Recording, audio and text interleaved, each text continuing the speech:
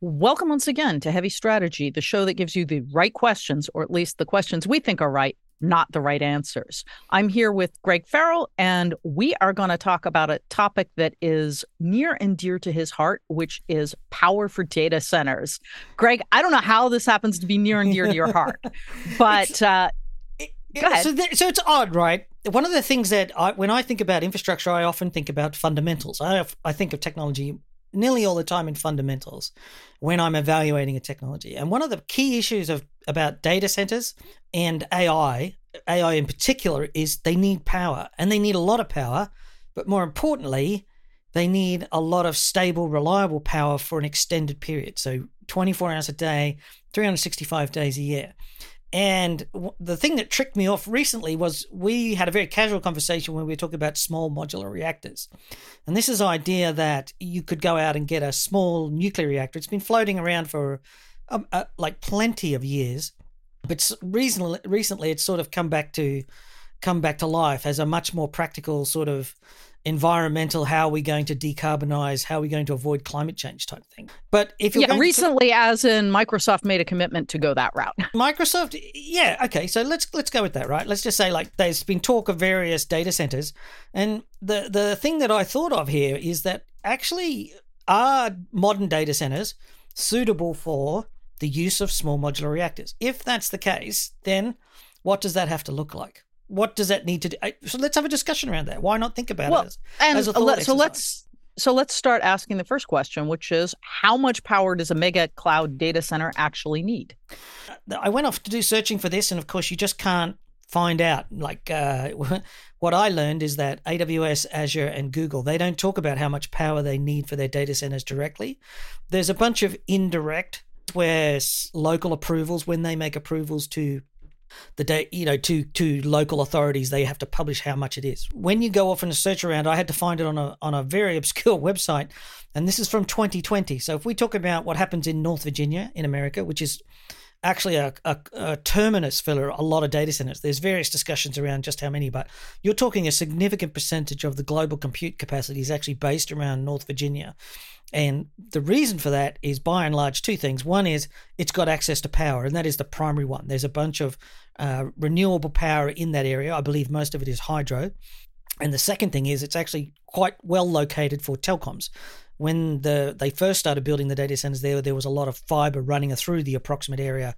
And it's also suitably located so that if they have to run new fibers into the area, it's not a massive pain to be able to do that. I like what you said about the fact that there's actually reliable power there. And all I could think of was, Texas, maybe not so much with the grid, but carry on. Yeah, well, Texas has got a problem with power generation in that it's not got a very good internal grid. Texas is too small to generate its own power reliably, but it's also made a choice not to connect its grid to through its neighboring states. So to be able to draw extra power in if it needs it. If you have a power consumption spike for whatever reason, there's no more power. And so you've actually got this situation where microgeneration in and around the state of Texas is actually necessary. Homeowners are expected to have their own generators because the grid itself doesn't have the capacity at peak times.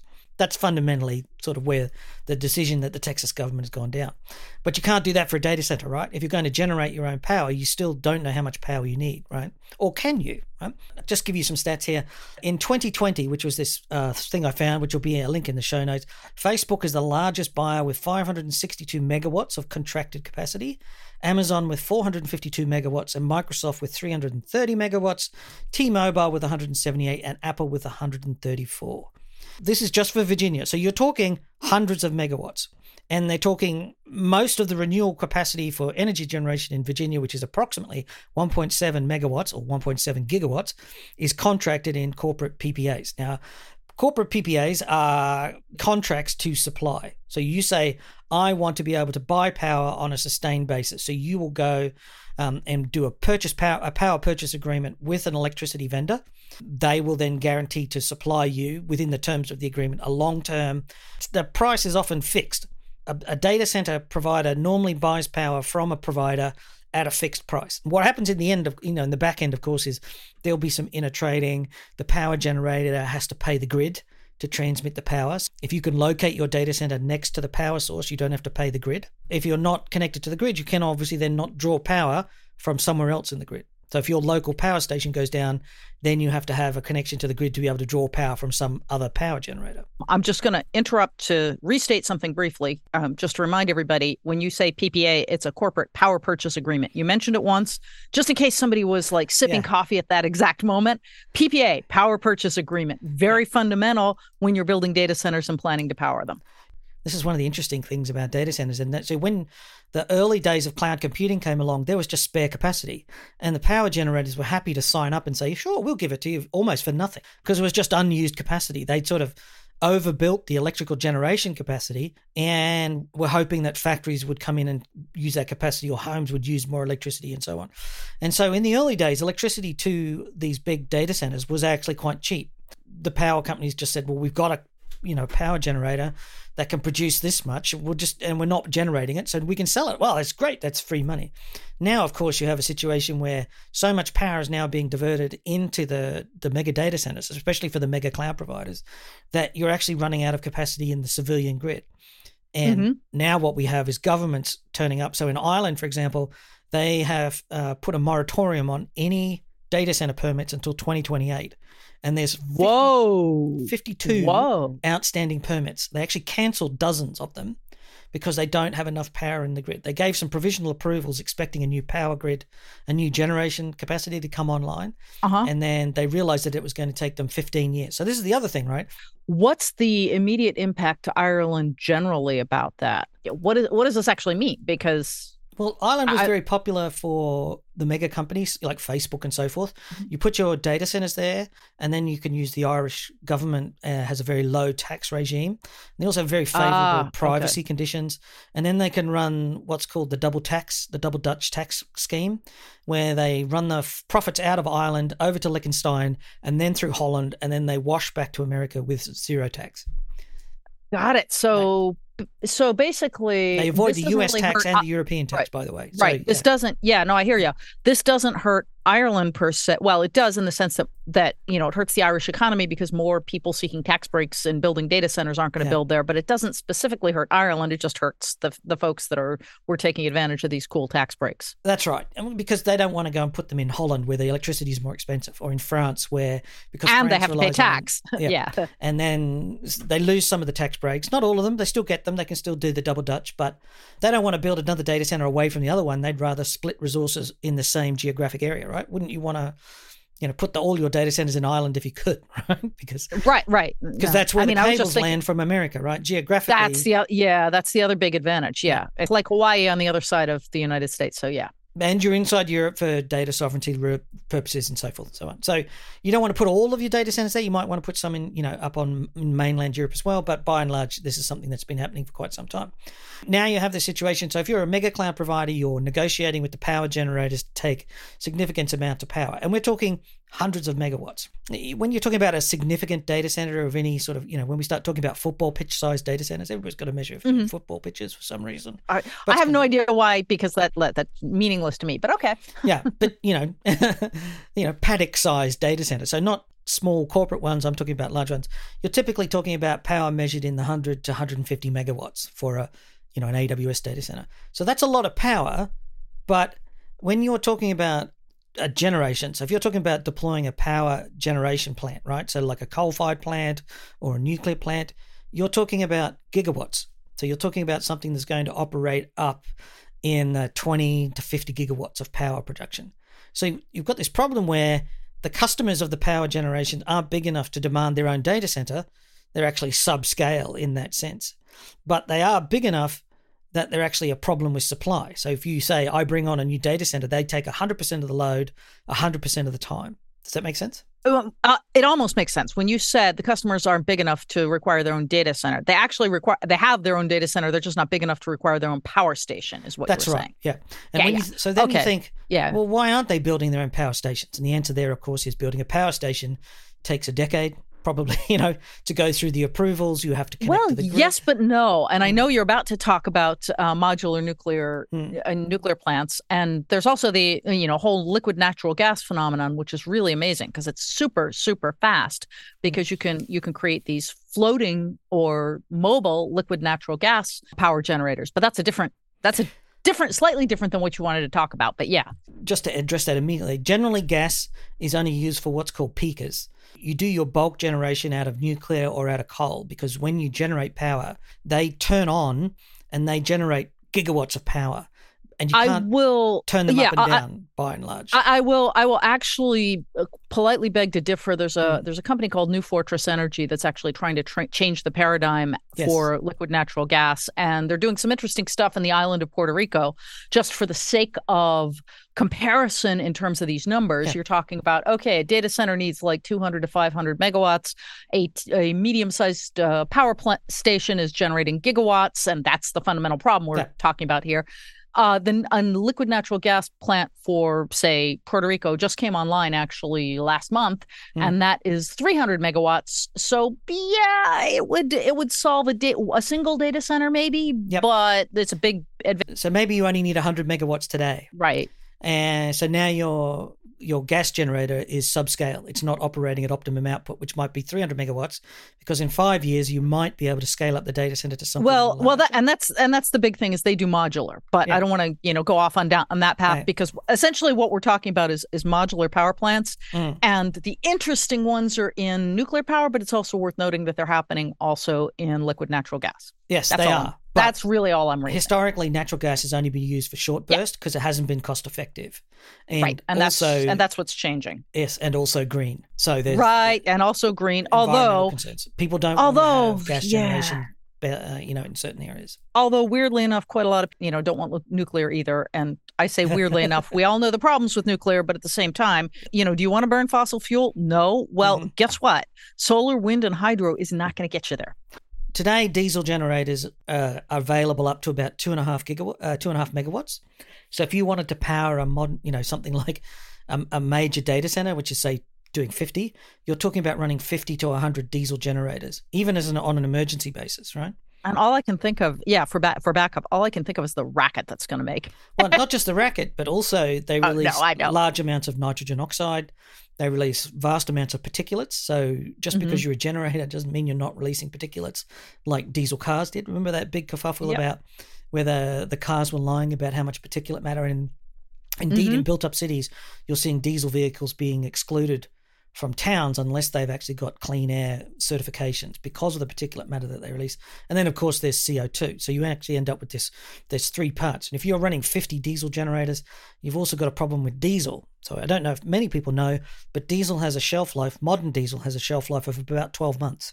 If you wanted to get it out a bit longer, you have to buy special diesel, which is high oil and not a lot of ethanol. A lot of the modern diesel is a mix of ethanol and oil-based diesel or hydrocarbon diesel. And if you want it to be able to sit in a tank for more than 2 or 3 years, you have to get this special diesel. And then you have to put in additives on a regular basis. So diesel has become much less attractive as a generation source in recent times because, there are regulations to say your diesel must be cut with this much percentage of ethanol to be able to be environmentally friendly. We need to reduce our consumption of hydrocarbons, and people are using ethanol derived from sugar or from corn or some sort of organic matter. So you have these problems with diesel where you have to then, if you've got a massive diesel tank, now you've got to be able to continue to monitor it to make sure the diesel's healthy. You have to put additives in it so bacteria doesn't grow in there. So diesel generation is useful as a backup, and I found this a report here. An application from Amazon requests 105 backup diesel generators and 4 diesel-fired fire pumps to be located. These units will have the ability to generate 674 megawatts of power, and this requires industrial emission licenses, which you have to submit when you generate more than 50 megawatts. You get an idea of the scale here. Right. And I just want to add one thing before you move on from diesel. For those of you using diesel as backup generation, that's actually why your diesel maintenance and backup generator maintenance has to be part of your data center resilience plan and your business continuance plan. And that's where we've seen like most of the cases where something's failed is usually because somebody forgot to maintain the generator because they just thought it was set it and forget it and walk away. And it's quite expensive too. And after a period of time, 2-3 years, the diesel has to be siphoned off and replaced. and then it has to be taken away for either dumping or reprocessing. There are issues associated with all that. But, when we're talking about megawatts of capacity and, 500 megawatts of capacity in this case, you're just talking about such an enormous number of, generators and so forth, right? And then even after the generators, you have to have all the infrastructure to feed the power into transformers and so forth to get it into the data center itself. So there's a big cost there. This is where gas generators are very good, because compared to diesel generators on site, I believe, haven't been able to 100% confidence with this, gas generators as an alternative to diesel is very popular because it doesn't have the diesel problem and you don't have the toxic waste, and the gas doesn't need to be replaced so often. At least that is as I understand it. But you probably wouldn't want to use it. You wouldn't use these for sustained. You'd use these for backup. No, and I think most folks don't at this point. Maybe I'm wrong. I don't know. I was assuming that everybody always used diesel for backup because the data centers I'm familiar with use them. Is there anyone that's still using diesel for primary? I would think not. I don't think the price of diesel makes that effective, and then the maintenance that you have to put into diesel equipment is just enormous. Well, if anyone listening to this knows otherwise, just shoot us a note because we're just curious. So in the same article, Microsoft intends to build 22 gas generators with a combined capacity of 162 megawatts that would be used for 2,920 hours a year. That's 100 days. Mm-hmm. So you get an idea, right? Because if you divide 2,920 divided by 24, that's 1/3 of the year on the gas generation. I would think that that's a peak cycle or something. So that sounds to me like they are buying power from the grid, and then at peak times they actually drop the capacity in their data. They drop their takedown from the grid and then prop it up with gas generation. And then once that 7 to 9 p.m. period or whatever it is, so effectively what they're deploying there is gas peakers. And that way they get a cheaper license, because then the power generator in the grid doesn't have to supply all the power at the peak period, which is the problem for power generation. You start to see some of the challenges when you're building a data center. Now, if you follow me a lot, you'll notice that one of the things that I talk about is this is why cloud is getting more and more expensive. In the early days, they got cheap power and it was almost very low cost. They were taking up available capacity. Now, if you want to build a data center on the AWS, like a mega cloud or a tier 2 cloud, you have to spend an awful lot of money deciding how you're going to provide your own power. Do you tap the grid? How much power can you get from the grid? How much can you lock up in a contract? If you think about it, when you're going to the grid or to the power generators and saying, I want a contract, how long do you want to sign a contract for? 2 years? 3 years? What if the power gets cheaper in 5 years over the life of the contract? Or what if it gets more expensive? What's the costing? What's that cost you in your data center? How do you control the cost of the supply cost of your electricity? Do you pay a variable cost, or do you just try and sign up for a fixed cost over the 5 years? If you wanted to say, well, why don't they just build a power station to run the data center? Well, we talked about the size, but you're also talking about a power generation, like a civilian scale power generator. You're talking about something that's in the 30 to 50 gigawatts or more, anything up to 2,000 gigawatts of power, and they operate on a 30 to 50 year timeline. Do you think Amazon wants to sign up for a 30-year supply contract? I think they're way too smart to sign up for a 30-year supply contract. Exactly. Is what I think. But if you're going to build a power station, you would want a 30-year supply contract. If you're going to build a power station just for Microsoft and Google, you need a long-term supply contract to justify spending a couple of billion to put a power plant in place that's going to need fueling and maintenance and all that sort of stuff. I think that part is actually the key here. Mm-hmm. The cloud companies now need to start thinking about doing their own power generation. And this is why. It's this whole, I can't do it with conventional means. The grid is no longer, I'm now too big for the grid, but I'm not large enough to justify making my own large-scale infrastructure for power generation. So now you're down into, how do you generate power at this type of capability? You've really got to start saying to yourself, modular, enter the modular power. So now you start thinking about on-site generation. Now, we talked about small modular reactors. This is something that the nuclear industry is very excited about. The idea is that you would buy a small modular nuclear reactor. I think they're not very large. If I remember rightly, they're about 3 meters across the core reactor chamber. And you dig a hole in the ground and you bury them. And then you pile up, you build a little mound of dirt around them so they're actually underground, and then you kind of forget about them for 30 years. That's how I understand it. Have you done much, as much about this as me? I actually have not dug deeply into this, so I'm interested to learn from that as well. I think the main question I would sort of kick back to you is the usual question is nuclear waste. What do we do about it? The fueling capabilities, these would be one and done. So when they get buried in the ground, they don't need to be refueled because they're not outputting huge No. amounts. But I mean the waste. So Yeah. once we generated the waste, are you saying these are basically like little Keurigs? The reactor would have to be disassembled and the waste would then be sent away to be buried in the normal means. Yeah. Got it. But the whole point is the whole reactor itself is sort of you wrap it in a plastic bag, or obviously not a real plastic bag, but the equivalent.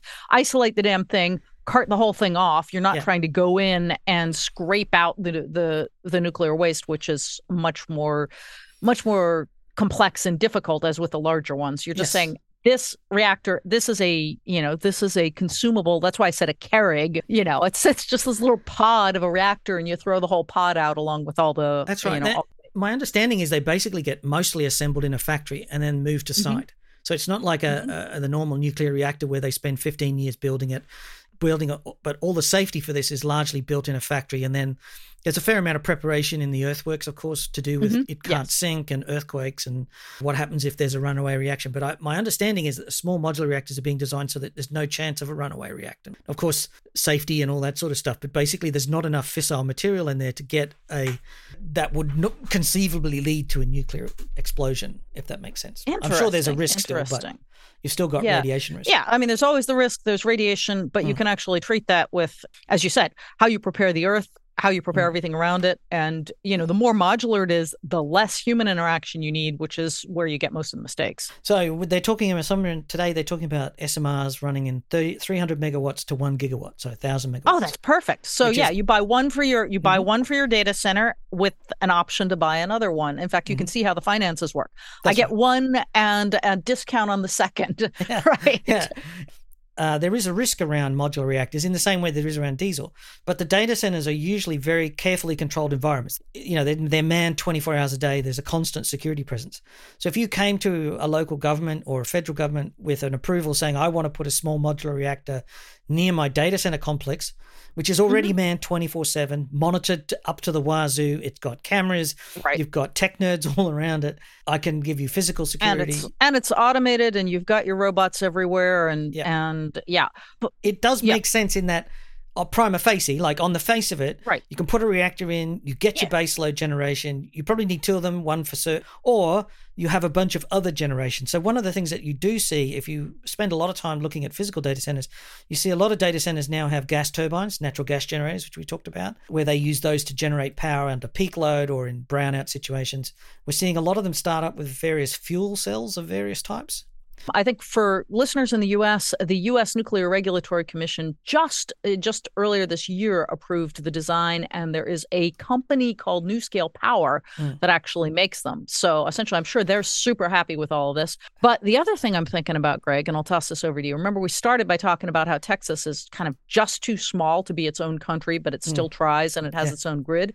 Why wouldn't Texas buy a whole bunch of these things, link them all together, and back them up with wind power? To be used in civilian purposes, they have to be connected to a grid. And and they can connect it to the Texas grid. Yes. All of the grids are designed to be built around one big power generator that's generating. Oh, because gigawatts. So basically, the answer is Texas designed has a like what you like to call heirloom design for its grid. So it would actually have to spend money, which Texas doesn't like to do, to spend money to re-architect its grid. But I'm thinking, well, most of the grid would have to be replaced. Because, right. Well, that's what I mean. You've got those massive pylons with the cables way up. Well, if you're only generating in the 300, say to 500 megawatt range, well, you just need normal power lines. But they've got to go to the places where they need to be. You've got to have a generator here, and then you've got to take it to the blah, blah, blah. So it's not just a case of connecting it to the grid and then fingers crossed. It's not. You have to balance the grid. Right. And then it also has to be synchronized here. So remember that AC is a fluctuating wave at 50 to 6, I think it's 50 hertz in America, right? 120 volts. I thought it was 60, actually, 60 hertz. Yeah. You actually have to have that absolutely in phase. So when you feed in, you have to be able to say, I'm feeding, because otherwise it'll cancel the signal out. If you bring it in out of phase, you actually don't add power to the grid. You're actually sucking it out of the grid.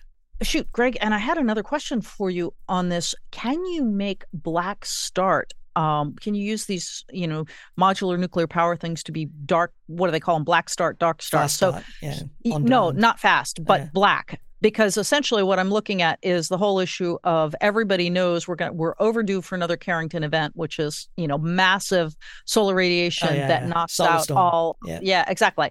And the thing is, a little known fact that most power plants cannot start if they're completely depowered, they're toast. There's only a couple of black start or dark start, I forget what the phrase is, of these that can launch. They still need power source to start because they have to start pumping the water before you can heat it, like all power stations. Got it. Okay, yeah. No, that makes sense. So you would probably, if you would get away with it better because because I would say that most of these sites will still have some sort of solar capability or gas turbine or some other form of generation as a spike or a backup or whatever.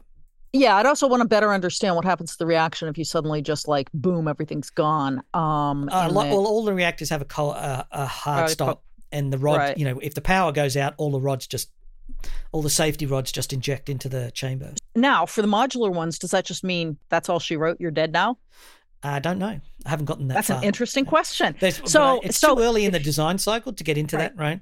So you're still getting... But when you say approved, what it means is you're approved to take it to the next stage, right? Yes. In other words, you can't do nuclear without a whole bunch of there's local approvals and there's global approvals. There's an overarching nuclear body, which is very contentious. A lot of countries don't like that overarching one, but everybody agrees that the Worldwide Nuclear Organization is the ultimate arbiter. Even to just do the testing to date, you have to have local government approvals just to keep the designs going and start working.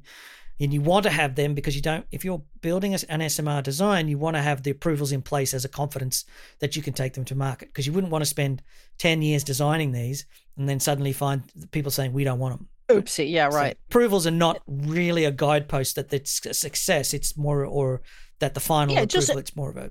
It just means it's real, I think is for people. And it's realer in, late 2023 than it was a year ago, which was actually very, very significant. So this is actually super timely. So let me ask you, I know we're getting close to the end and I know you have a couple more points to make. If I'm, head of strategy, I'm the CTO for an enterprise, should I be considering these? What should I have in the back of my head? Should I be asking cloud companies what their power strategies are and see if they include modular nuclear reactors? I don't think it matters to the enterprise generally, unless you've got your own factory and you want to start powering your own factory. So for consistent power generation, so you could tie into the grid, which quite a lot of our listeners do have, in fact. So I think you'll see more of that, where they're generating your own power might be desirable as we move away from traditional generation, like this idea of mega scale generation, moving back to micro generation, where these reactors, and because they're close by, you can either put, if you've got excess power, you can push it into the grid again, but it depends on, how proactive and forward looking these companies can be. Could you put your data center and a factory together? Potentially. That's very far thinking. That's very not the way business works today.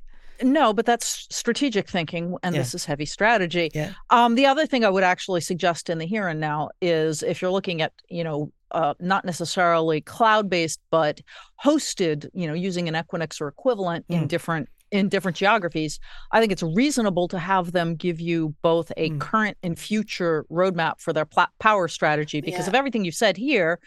You really want to know, hey, what are the plans? Well, I think there's lots of sub issues here. Like, one of the things that's happening is that a lot of the mega clouds are now actually building their own transformer stations or power stations, because they're finding the ones that are in the grid are very old. And when failure conditions occur, what can happen is because there's so much power being moved around and being redistributed, when there's under a failure condition, it's quite often blowing the civilian transformers to the power grid. And those transformers are often 30, 50, 70 years old. So what they now I just want to stop for a second and say that you have differentiated between data center and cloud providers and civilians. Yes. Which is a really interesting mental tweak. It's the best word I could come up with. What do you want to, we're talking about civilian I know what you mean. Power generation as opposed to private generation, right? I know what you mean. You mean like consumer and normal business versus cloud. And but it's just interesting that you use civilian in that context. I did futz around with the terminology there for a while. But I think probably the big takeaway here is, where once AWS was able to make things cheaper by getting to scale, we're now seeing Azure and Google now spending more and more money trying to stay in business because they're operating at a scale, right? You can't just buy power from the grid and put more computers in a data center and get cheaper. Now you've actually got to build your own power generation. You've got to build your own spike generation. You've got to be able to handle the failback. Instead of having just like a couple of, a 1 gigawatt diesel generator at the back, now you've got to have 50 of them. That means that you've now got to have enough diesel. You've got all the infrastructure for the physical side, but then you've also got the electrical infrastructure to feed that in to the data center. So basically, to sum it all up, you're saying that cloud economics has always fundamentally been a power arbitrage game. It is, and now the basic economics have changed. So look for the economics of cloud. AI is a classic here, right? You're now talking for every.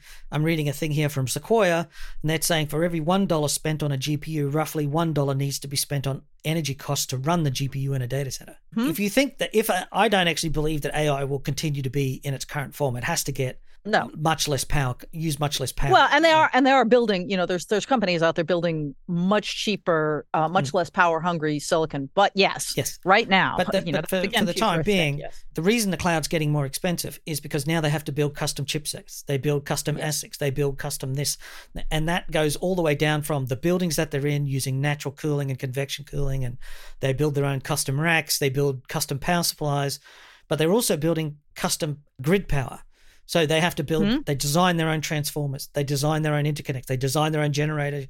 They have, one of the things we haven't quite talked about is on-site storage. So you're talking, a lot of these companies actually have batteries of various types, right? Yeah. So if you have a power break from the grid, these batteries kick in to hold you over for 60 seconds, 60 minutes until the generator, your backup power can come online. Now, this is one place which is very exciting because a lot of these companies are doing very exciting environmental stuff here, taking on experimental takes on new types of batteries, flow batteries, iron air, iron salt water. We're talking geothermal in some cases. Some of them are using hydrogen, although I think hydrogen's a dead end to myself.